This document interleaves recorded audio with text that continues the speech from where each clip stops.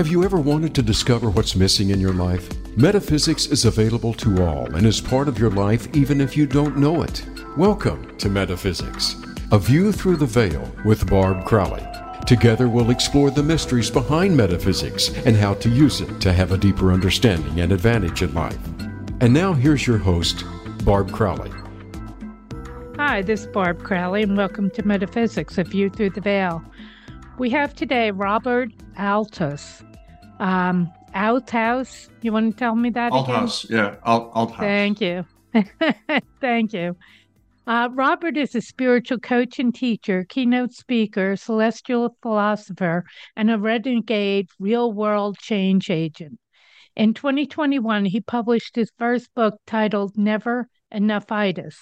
His second book, Love and Truth, is Robert's first fully channeled work and is set to be released on September 12th, next Tuesday. Robert holds an MBA from Columbia Business School and was once a Fortune 100 executive and successful real estate and private equity entrepreneur. Welcome to the show, Robert. I'm so happy you're here. Oh, thank you, Barb. Thanks for having me. I really appreciate it. I'm thrilled to get your view from having been Wall Street type to spiritual. Now, you were flying pretty high and you came crashing to earth pretty hard. So you want to tell me about that? Because that is what changed your life. Yeah, no, absolutely. And let me first of all say that everything is spiritual. So even when you do that kind of career track, that's spiritual too. And being unconscious is spiritual too. And being conscious and ascending and doing those things is spiritual too. So there's nothing that's not spiritual. But yeah, I kind of believed, it was interesting. My mother was an astrologist and quite spiritual. And she gave me some of that in my childhood, in my mid-teens. She was going for her own awakening. Yet my father was this hardcore CEO type that was really driven. He was a product of World War II. I grew up in Holland. And so he had a scarcity mentality. You got to fend for yourself and you got to go make something of yourself. And your worth is in your bank account, your status, your accolades, the trophies you win, the promotions you get. And so I went on that track and, I was a very competitive guy. So, I kind of went after it with a vengeance. And put myself through night school when I landed in the States in the mid-90s, got into real estate, did quite well there. I worked very, very hard. And then I got into Columbia Business School, the Ivy League, and I was really starting to go places. And then I got picked up by GE Capital, and I did quite well there. I made top 1% in a few years. So in my early 30s, I was a top 1% executive at GE Capital and rolling around in the world of big business. I really looked closely behind the curtain there because I was quite high up. And I was a rainmaker, as they call it. So I was a deal maker. So I flew all over the world doing deals for GE Capital. And then the financial crisis hit. I can tell you all kinds of cowboy stories about that stuff. But that was an opportunity for me to buy out a little unit, a little orphan asset from GE. And that's how I got into business for myself. And I was at the time developing large-scale airport infrastructure around the world. So I was dealing with the World Bank, International Monetary Fund, governments, big pension funds, all that type of stuff. And, I really saw how the world really operates. I was just thinking about that. How dirty was it? It is not something that I think we want to delve too much into this. But here's the thing in terms of my own arc of my life. I had such a deep father because my father was a very stoic man. And all I wanted him to say is that he was proud of me. And this man, in 51 years of marriage to my mother, he told her he loved her twice. So this is not a man that was very expressive. And so I was just seeking that, I had such a deep wound. I just wanted him to be proud of me. And so I kept driving myself to just, more and more and more. And I became a cog in that machinery. I became an operator. Now, I wasn't, the ultimate puppet master, pulling the strings, but I was part of that machinery. And I swam with the big sharks. And when you swim with the big sharks... Were you aware that what you were doing was really going for your father's approval or not really? it's not like the movies. It's not like, Yeah. you go from one scene to the next and suddenly you see all this stuff. First of all, your rise in this world is slow. And so slowly but surely, you start seeing all these things, but they start being normal. It's like frog, it's Mhm. like boiling a frog in water, right? If you put it in boiling water, it will jump out. But if you Mhm. boil it very slowly, it won't get out of the pan. And this is Right. sort of how Right. this, and it's the world that you're operating, and it's how everybody Mhm. else behaves. And you're just kind of caught in that, especially when you're very driven and you have this wound that was driving me, and you want to succeed, and you want to be a player, and you want to be a big alpha guy, and you want to have the accolades. And the strange thing is that the world actually applauds you Mhm. because you're this Yeah. successful You guy, get and you're rewarded. Yeah. even your family, your friends, is like, oh, he's so successful. He's got the cars, the house, the beautiful wife. He lives in the oceanfront community. He's his own entrepreneur. And so this was really the biggest disconnect when I sold most of my business in 2015 and I had reached this proverbial mountain peak. I was in my early 40s, made millions of dollars, had the oceanfront community house and the perfect wife and the perfect kids and the houses and the cars and the toys and all the shiny objects. And Mhm. the world was applauding me. But at that moment, kind of the train stopped because most of my workload, disappeared. And I just was looking at myself in the mirror and I said, what have you become? Right. You're in many ways, you become a monster. This isn't how you were raised. And what have you gotten yourself involved in? Why And did you sell though? Why did you well, step out of that world?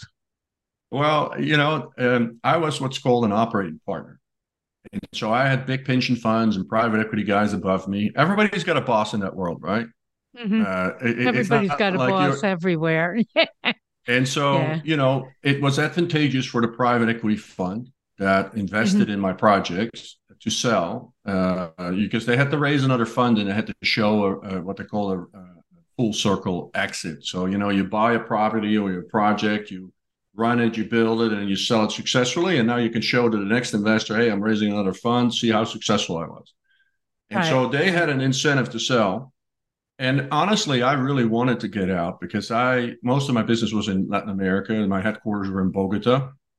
Hmm. Um, you can imagine that is even a little bit different world than operating here in the States or in Western Europe. And I Yeah. really was getting to this place like I don't want to be in this anymore.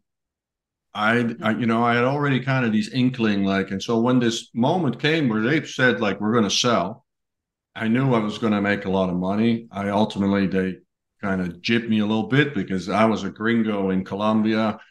They took some out of my height, but they said, here it's still millions, so it's enough for you. And so I also noticed that in that world, what really counts is not contracts but power. Hmm. And so whoever has the power will abuse it. That's how that part of the world works. Yeah. And all of it is an abuse of power. And this is exactly why the world looks the way it does. Hmm. Because those that have that type of worldly power, 99% only know to abuse it. Yeah. Now, I came out of that and I landed back here in Miami and I had all this time on my hand and I had basically just this massive, I was almost bipolar because I was like, I was told this story about success and I forget all this stuff and I have it all. And I was told, the world told me if I get all of this, I'll be happy. Hmm. I'll be made. And I was never more disillusioned, empty, and I had this void inside of me. Now, mind you, I had gone what I call local in Colombia. So, I had, you know, cheated on my wife. I had, gotten into business deals that were unscrupulous and, and that's Hmm. so much that, I didn't kill anybody or whatever, but, abuse of power. I did it too. Yeah. I abused And my it was power in the standard. It market. was standard business Everybody does operating. it. This is Yeah. how it works. I was part Hmm. of large, deals with the World Bank, IMF, with governments. I didn't corrupt, but I know it was happening on my account. I was Yeah. part of that machinery. This is how things get lubed in the world. This is how big multinationals, big companies, pension funds, this is how they get political power. This is, an access to, I was working with airport concessions and how those are awarded. You can imagine, that Hmm. everybody, there's a lot of lubing going on in those types of things. And it's all done in a very, Right. very sophisticated way that you would never find out about. But Hmm. I knew in my heart what I was part of. Yeah. And I had Yeah. slowly but surely sold my soul. And the reconciliation was when all it was said and done, I was looking at myself in the mirror and I really had this conflict in that, I would go to neighborhood parties, these rich neighborhoods here in Miami, and I was like, man, these people just have no idea what the world is all about. And everybody was so proud of me, and hey, you did so well, and you had this big exit. And to me, it felt like, it's actually really blood money. There's Mm. no honor in it. I lost my Yeah. honor. I lost my values. I screwed people. I have a whole, yeah, I'm very successful outwardly facing, but Hmm. I was starting to have this notion like there's a path of debris behind me of broken hearts, you know, people that I outsmarted because that's what you do, Yeah. abuse of your power at my level, wherever I was. And so I had a spiritual awakening that was quite profound. My claircognizance and clairsentience came online almost overnight. So basically, my crown chakra that blew wide open. And now I have all this knowing and feeling, and I feel all of this stuff. Hmm. See, I feel what I did to everybody. So now I'm really heartbroken.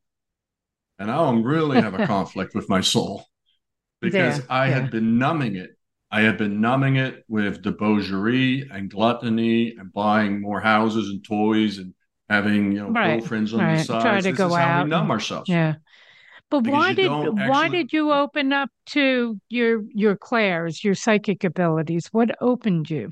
How did that just happen? I'm a big believer that the universe decides when it's time for us Hmm. to awaken. It drops, I call it, it drops the truth serum. And Yeah. the only choice you have at that moment in your life is when you actually heed to that call. But you are Hmm. going to awaken. And so for Right. No me, it happened choices there. no, because when the universe has said it's you're ready, you're ready. And the only choice you have is when you start on that road, on that Hmm. path. But the choice is not optional. That's my understanding. And that's what I see with my clients. That's what I see in my own life. And so once we awaken, and for me, it was a profound awakening. Usually it goes a little bit slower. You kind of, tiptoe into that world. For me, Right. it was just an abrupt end of a chapter of my life. And Is that what then, you call divine gifts wrapped in sandpaper?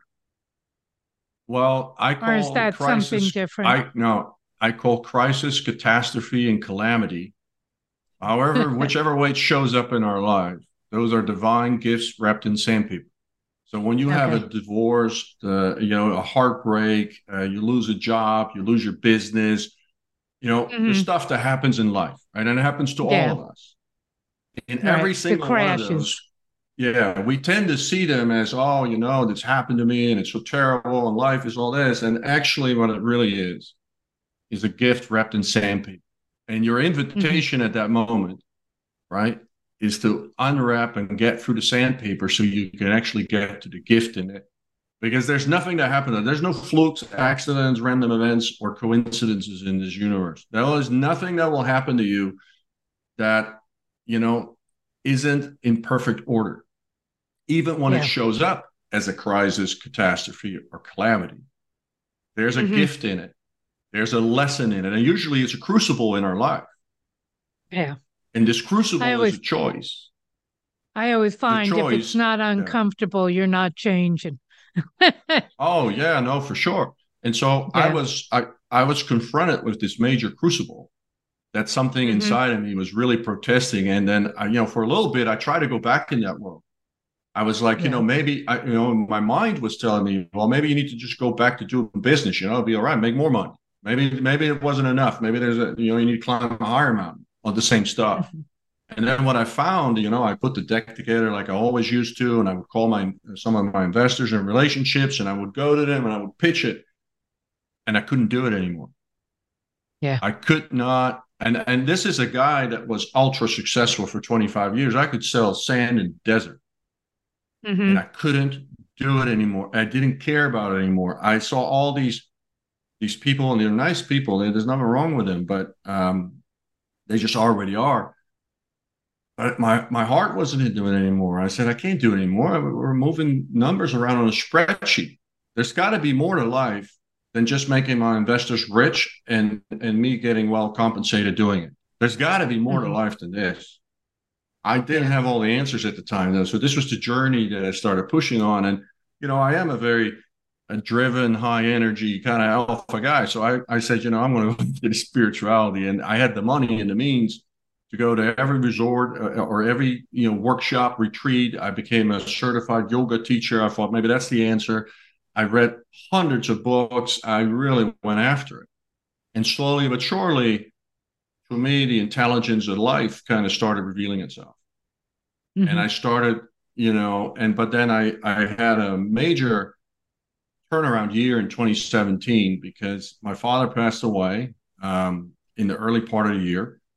And I thought I'd cleared the wound, but I really hadn't because I was at his memorial service and there were all these old friends, family friends. I was back in Holland, of course. And they all came up to me and they said, "Oh my God, your father could never shut up about you. He was so proud. He was so this, so that." And I remember that night I just broke down Yeah. because that's all I ever wanted him to tell me. Right. Mm-hmm. And so I had some healing to do there. And then in the summer, late summer and early September, around Labor Day, I finally decided that it was best for me and my wife to get divorced. We were just on different planes. I have already gone so deeply into the spirituality, and she just wasn't her world. I had Yeah. changed, and so I made that very difficult decision because we had 3 young kids. And then a week later, I bought kind of out of hubris. I bought a big deal in the Keys. It was a restaurant business, almost 100 employees, and Hurricane Irma wiped it out. Wow. And and at the same time, I had a solar company under contract. On October Mm-hmm. 1st, I had gone hard on $500,000 in 2 weeks before that. And so 2.5 weeks after this hurricane wipes out this place, which I personally guaranteed a loan, I have to buy this company. So I decided Mm-hmm. to do it. Now I was really over my skis. And then we couldn't get the permits to rebuild. And then the insurance said, we're not going to pay you. There was no wind damage. We're not paying you. And then it's all cascaded that by December, I was Wow. finalizing my divorce. I was talking to the bankruptcy lawyers. And basically, my whole life had just been evaporated. Mm-hmm. All of it was in shambles, in disrepair. The money, So a most of lot it of was. sandpaper. A lot of There was a lot sandpaper. of sandpaper, and I'll tell you now, humbly, is the best thing that ever happened to me. Mm-hmm. Because if I would have been able to stay on that sort of gravy train, I would have never had the spiritual courage to actually push through with this, getting over the spiritual threshold. And there's Mm-hmm. several spiritual thresholds we need to get over, and the only way to get over it is spiritual courage and spiritual fortitude. Now, because Yeah. I was just wiped out, there was just nothing left of me. I was a broken man. Mm-hmm. And from a broken man, the phoenix rises from the ashes, but the phoenix first has to burn. He's got it's got to go. And so Were the you universe emotionally really, broken at that point or relieved? I Or was numb? physically, emotionally, mentally, spiritually, I was wrecked. And it's Okay. actually in my book I made this pivotal decision in December, and just when we finalized the divorce, there's an irony here. I decided I need to go into therapy because I Mm-hmm. cannot solve this by myself. And so Yeah. here's the irony. We had like a year and a half earlier, we tried to do couple counseling, and we went to this really nice psychologist, and she, Marilyn was her name. And after 2 or 3 sessions, I walked out. I said, this is horse shit. I got no time for this. My wife was, of course, crying all the time and saying I can't connect with him anymore. And I was numb. I was emotionally numb because everything was going Yeah. on. And so I called this Marilyn. I didn't know anyone else to call. And she said, well, come in for one session. I ended up working with her for 3 months, 3 times a week. Wow. And it got me back on my feet enough. And then I left it because she was actually quite spiritually oriented. And she kind of guided me on that path and just got me back on my feet. And then really this spiritual ascension, the rising really started to go at a very accelerated pace because now the divorce was behind me. Suddenly, we saw some ways to rebuild that business. So at least I wasn't going to go bankrupt. And, I started kind of piecing it together, but there was no way back to the old life anymore. This was, I have to move forward. And I started getting a lot of precognition. I started getting a lot of instructions, a lot of guidance, a lot of, what do you call it? Your angels, your guides, your masters. And at that moment, I was really very clearly shown what I'm really here to do. And so to transmute this story that I lived and transmute it for myself so I can teach others. And this is why I had to go to Columbia Business School and I had to run around in these highest circles and I had to be all that because you cannot teach unless it's embodied. And I've lived that. So I can talk about it from an embodied perspective. Because this isn't just a story I read in a book. No, I lived it. Right? So this this was really, you talk quite a bit about integrity. And this was your call to Jesus on your integrity. On who are you, really? Yeah. And integrity, especially on the masculine. Of course, it applies to the feminine as well. But for the masculine, without integrity, you're out of truth. And the way you do anything is the way you do everything in life. And so if you, and the way your life really shapes, takes shape, is everything you do when nobody's watching. It's not the stuff you do when everybody is paying attention. Right? It's how you do everything else. That's it's really the match inside of you, isn't it? It's the match inside that this is you. Of course. It's a vibratory accord. How did you get from not knowing yourself at all? I mean, on your website, the whole thing is know yourself, know thyself. And that was my journey. Yeah. Right. So to come from somebody you had created, mostly for your father, to who are you?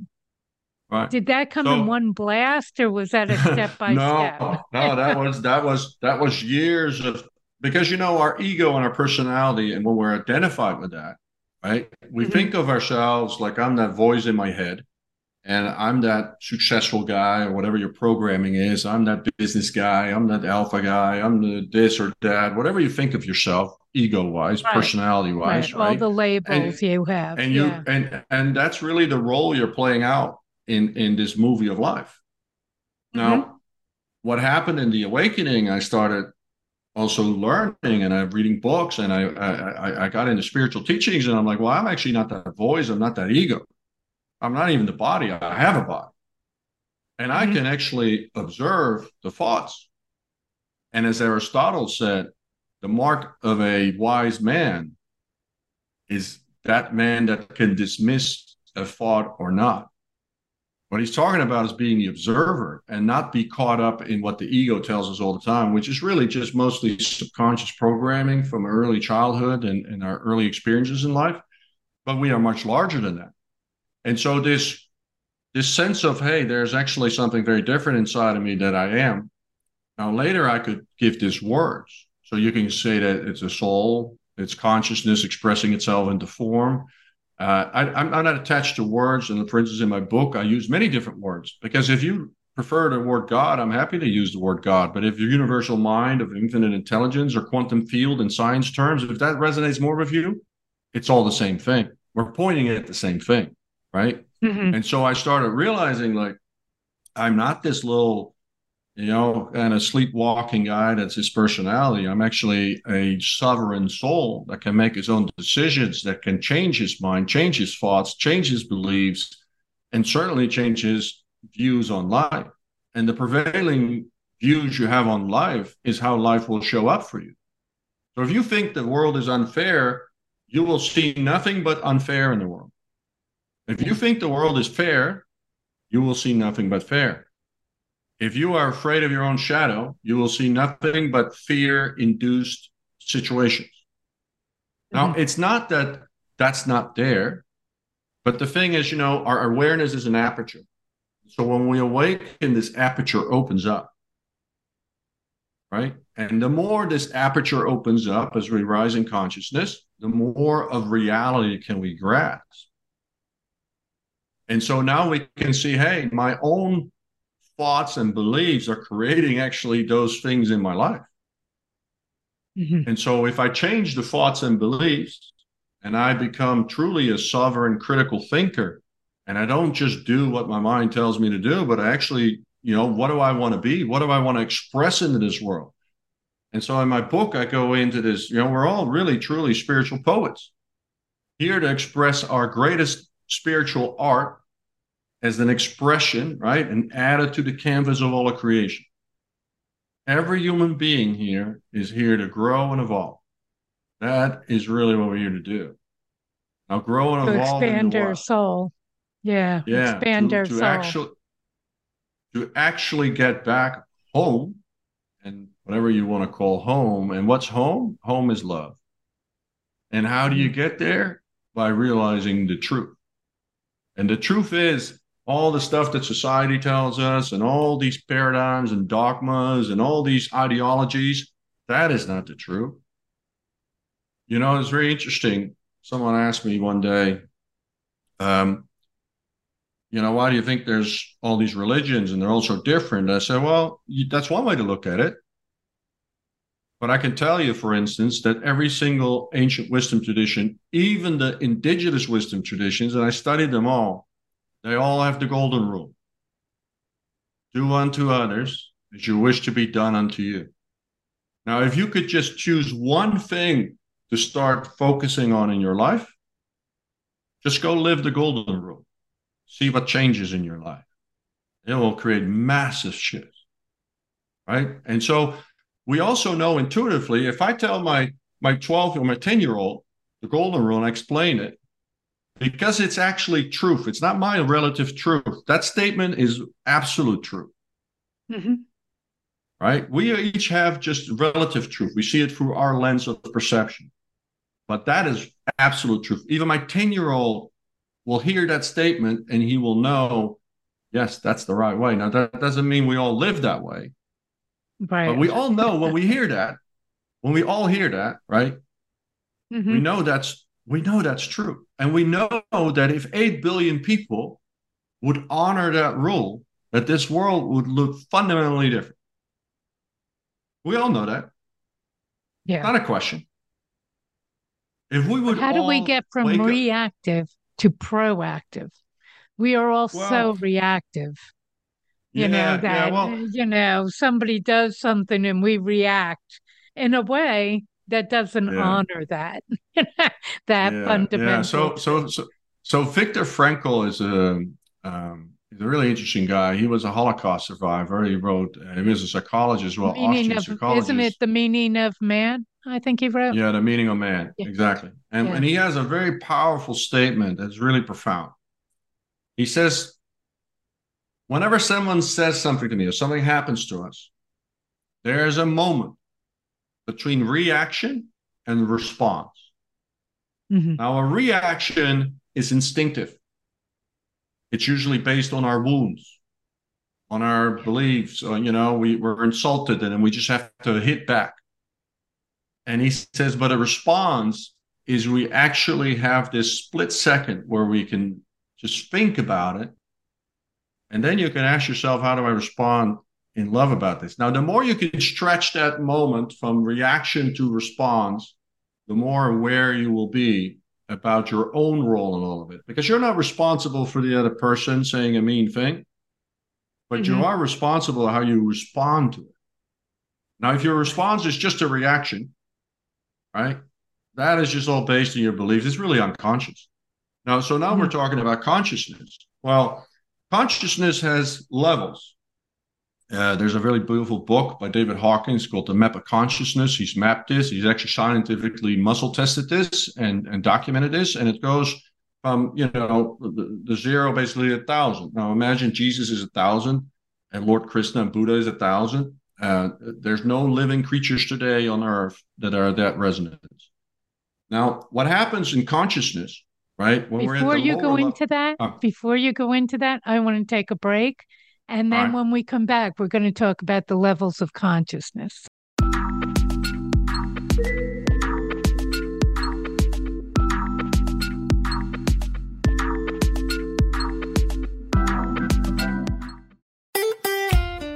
Follow Voice America at facebook.com/Voice America for juicy updates from your favorite radio shows and podcasts. One thing's for certain, life is uncertain. Do you navigate the unknowns? Visit aviewthroughtheveil.com to sign up for psychic readings and classes with Barb Crowley. You can schedule one-to-one sessions with Barb for personal and relationship counseling, pet communication, mediumship, career and business direction, or sign up for one of her classes. Everyone has answers through the metaphysical plane, but they need help to access them. Get the help you need today. Visit aviewthroughtheveil.com. Enjoying our shows and can't get enough of us? Follow us on Instagram at Voice America Talk Radio and see what we're cooking up for you.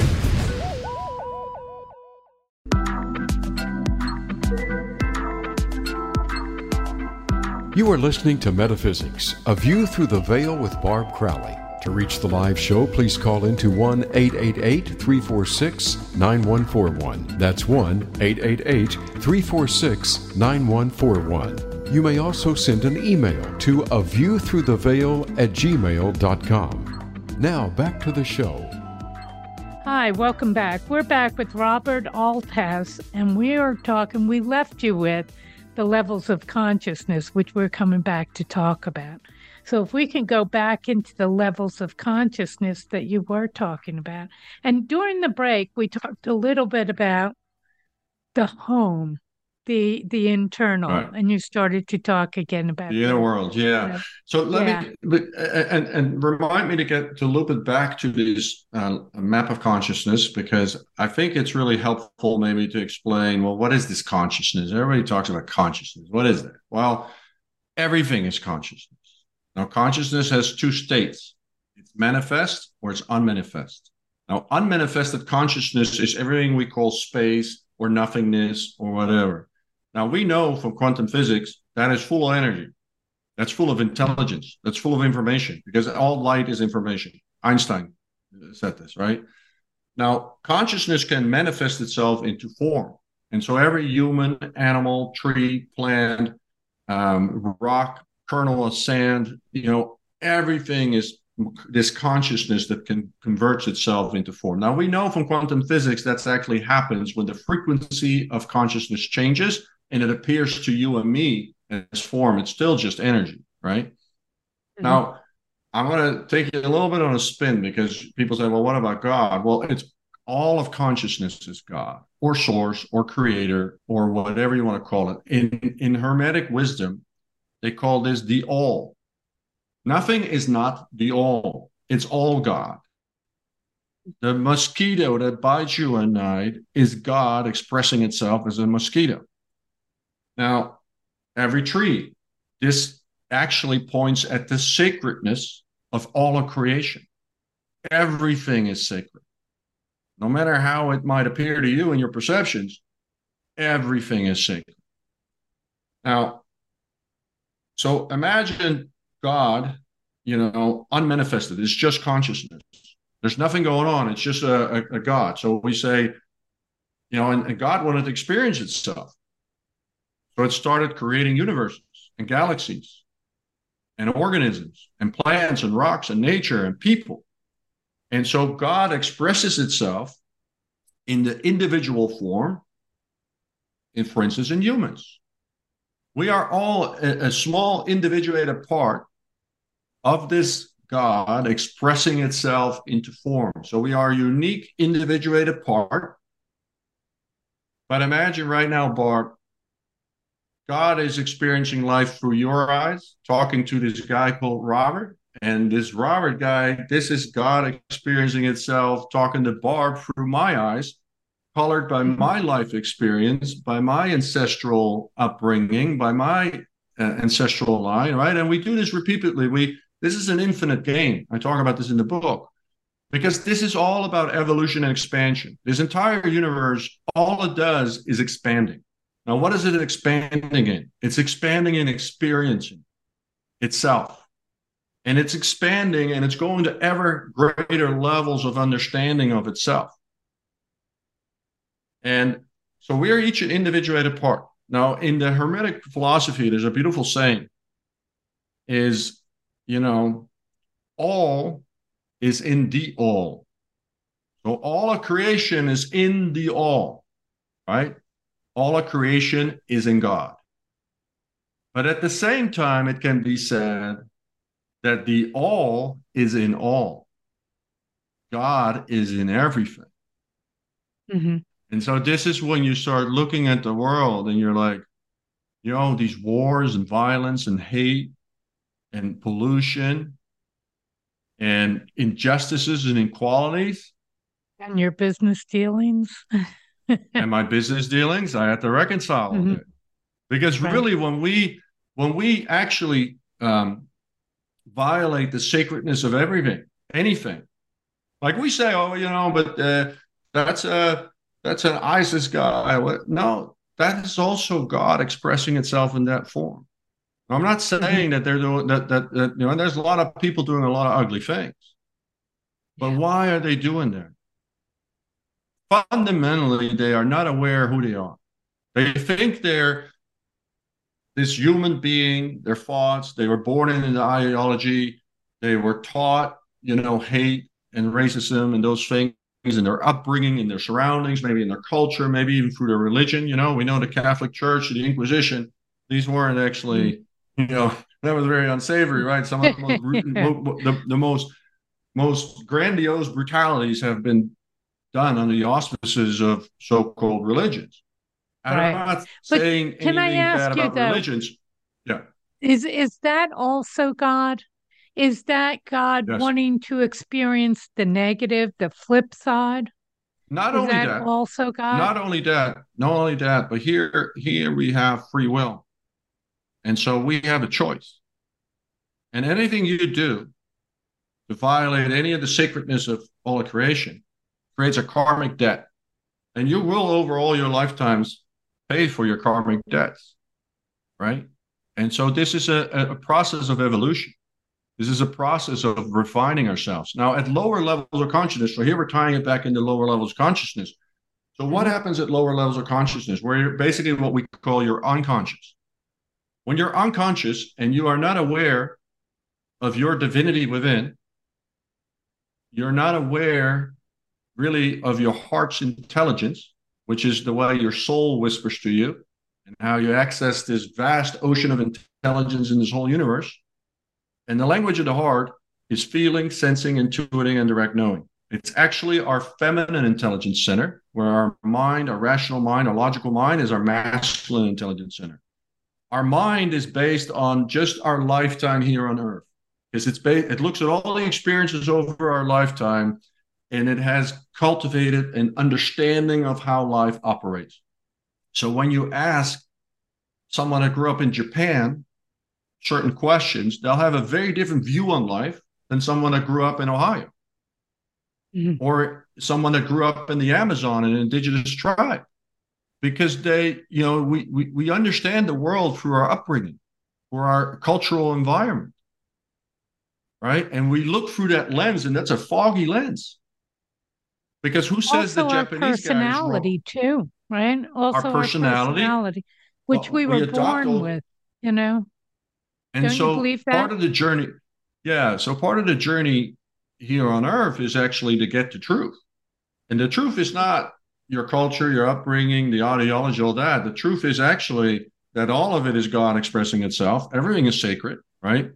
And at lower levels of consciousness, the problem we have is that we're really operating from our lizard brain. This is our most primal part of our brain. Our amygdala is hypersensitive, meaning it sees only danger. It thinks everything is dangerous. Everything, and so we're fear driven. Am I going to have enough to eat?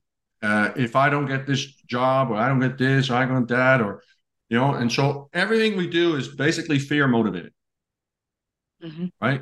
And we seek, and humans have only two basic things they do: they seek pleasure or they avoid pain. So seeking pleasure or gain versus avoiding pain or suffering. Those are our core psychological drivers.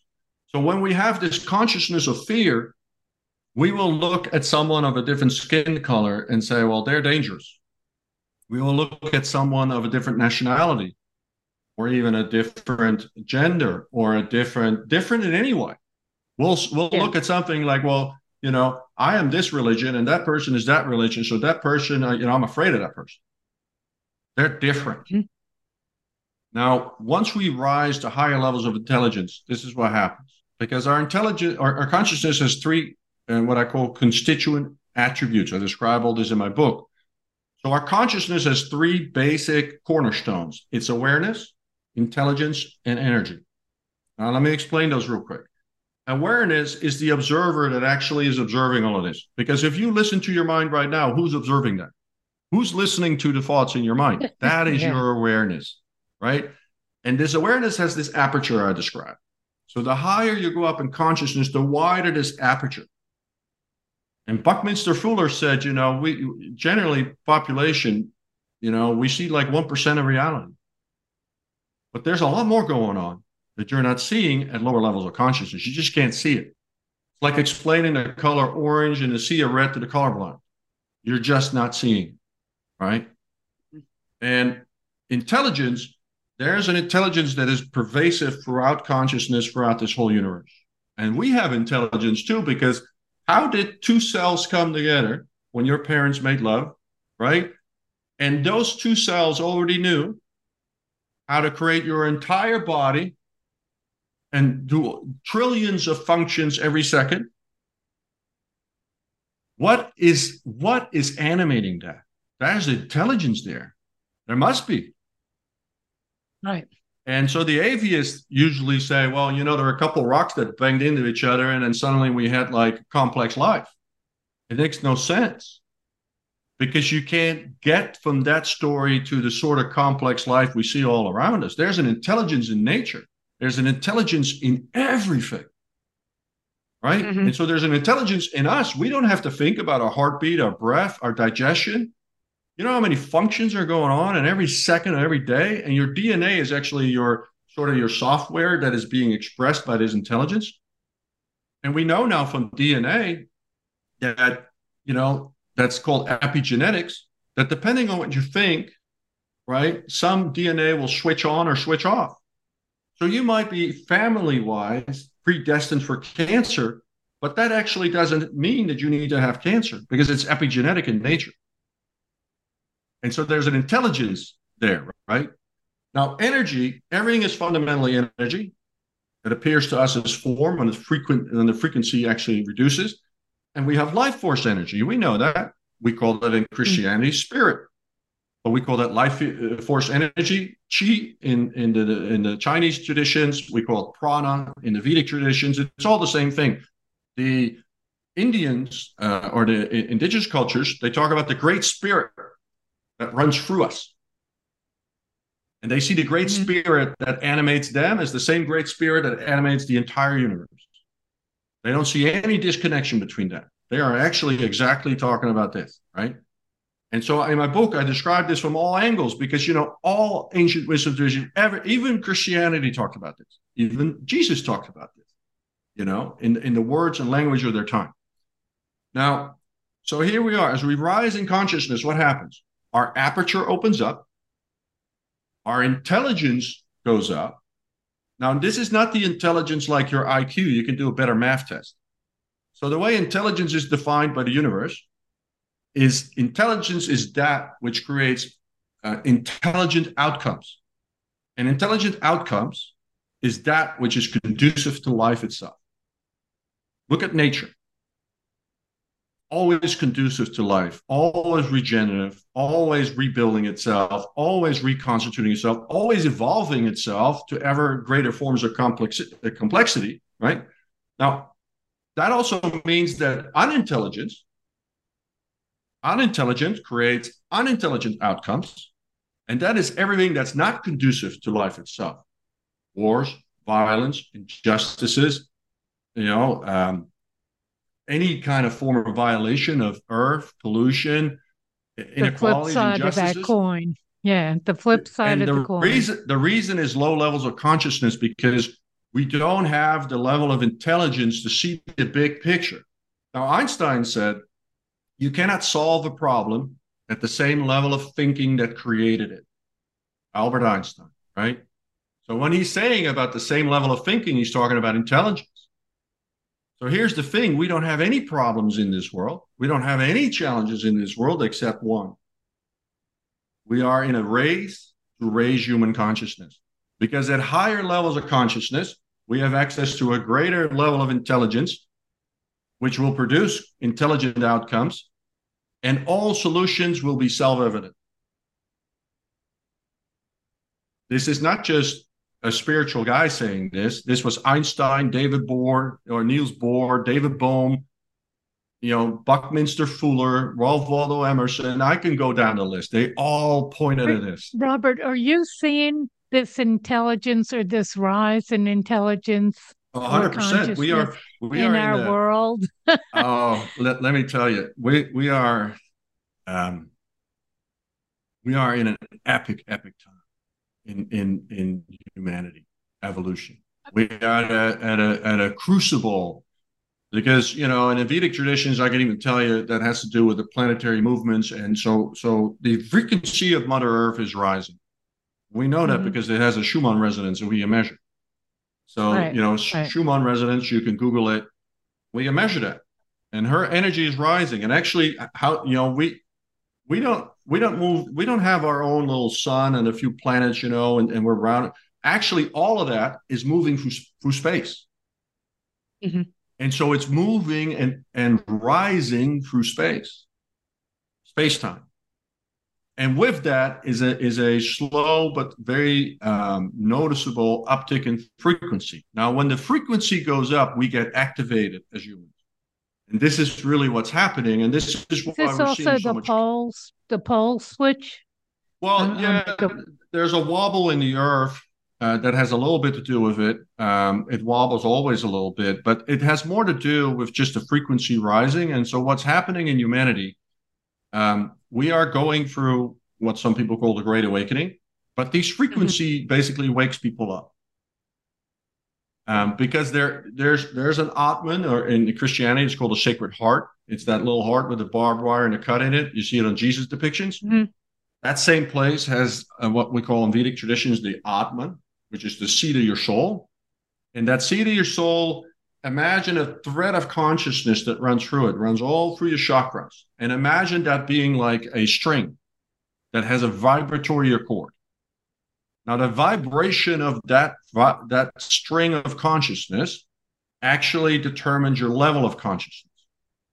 And so the higher that vibration, the higher your level of consciousness. Now, when the universe is upgrading its frequency, just like you have two tuning forks, right? If you have two tuning forks of similar resonance, and you activate or excite one, the other one will start vibrating, right? You've seen those on YouTube. So this is a little bit what's going on, because basically our universe is starting to have a higher frequency. And those of us who are ready and in resonance with that, it activates our consciousness. So now we have all kinds of people awakening. What is really happening in the world is we have this consciousness of rising. And so why do we see all this chaos and disruption and wars and all this stuff? Because those that are in those places of power we talked at the very beginning about, right? They are scrambling to hold on to power. And what are we seeing in the news all the time? And it's dripping in, right? We see like an Epstein and all the stuff that he did. We see corruption. We see greed. We see all Harvey Weinstein that's being sentenced. And so the truth, truth is starting to float out. And of course, everybody that's part of that world is trying to suppress that, but they can't, because there's a organic buoyancy to the truth, and it will eventually rise to the surface. Always. Now, a falsehood has to be suppressed with force. Now, look for history, and not even projected on this time frame. Whenever you have a dictatorship, a demagogue, or whatever, they have to use force. It's never based on power. It's never based on democracy. Never based on voting. Look at every communist state. Look at North Korea. Look at Venezuela. How do I keep that in place? It's force. Right. Fear. Yeah.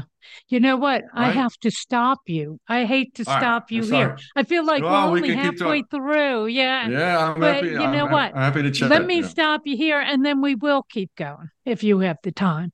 But as of right now, I want you to tell everybody where they can get hold of you and where they can get your new book coming out, Love and Truth. It'll be coming out on Tuesday. So where can they get that? I really appreciate that. So I have a website that's robertalthuis.com, ALTHUIS.com. You can find me on Instagram, Robert Althuis, TikTok, Robert Althuis. On Facebook, it's More Love Plus Truth. And then my book that's coming out is Love Plus Truth. It will be available on Amazon and all major booksellers on this Tuesday.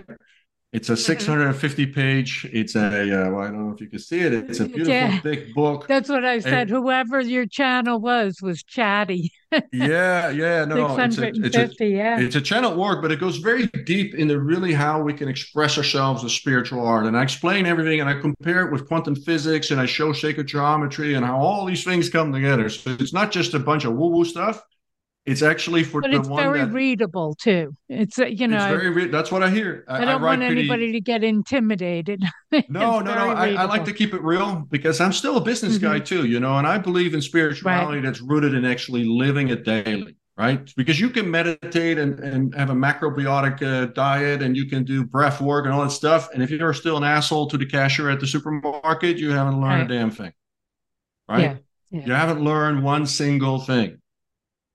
So I'm really big on bringing spirituality, which can be fluffy. And this is what this book is about. Like, how do I bring it actually into my life, like where the rubber meets the road? And how do I do that? And how do I make, in that way, my life more beautiful? And by doing that, how do I make the world more beautiful? Thank you, Robert, for being on the show. I want our audience to know that Robert and I are going to continue our conversation, and we're going to bring it over to my YouTube channel, A View Through the Veil, where we continue with Robert Althuis on his new book, Love and Truth. I hope you join us there.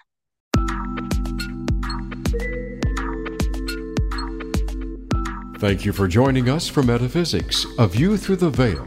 Please tune in for another edition with your host, Barb Crowley, next Friday at 4 p.m. Eastern Time and 1 p.m. Pacific Time on the Voice America Empowerment Channel. Enjoy your upcoming weekend.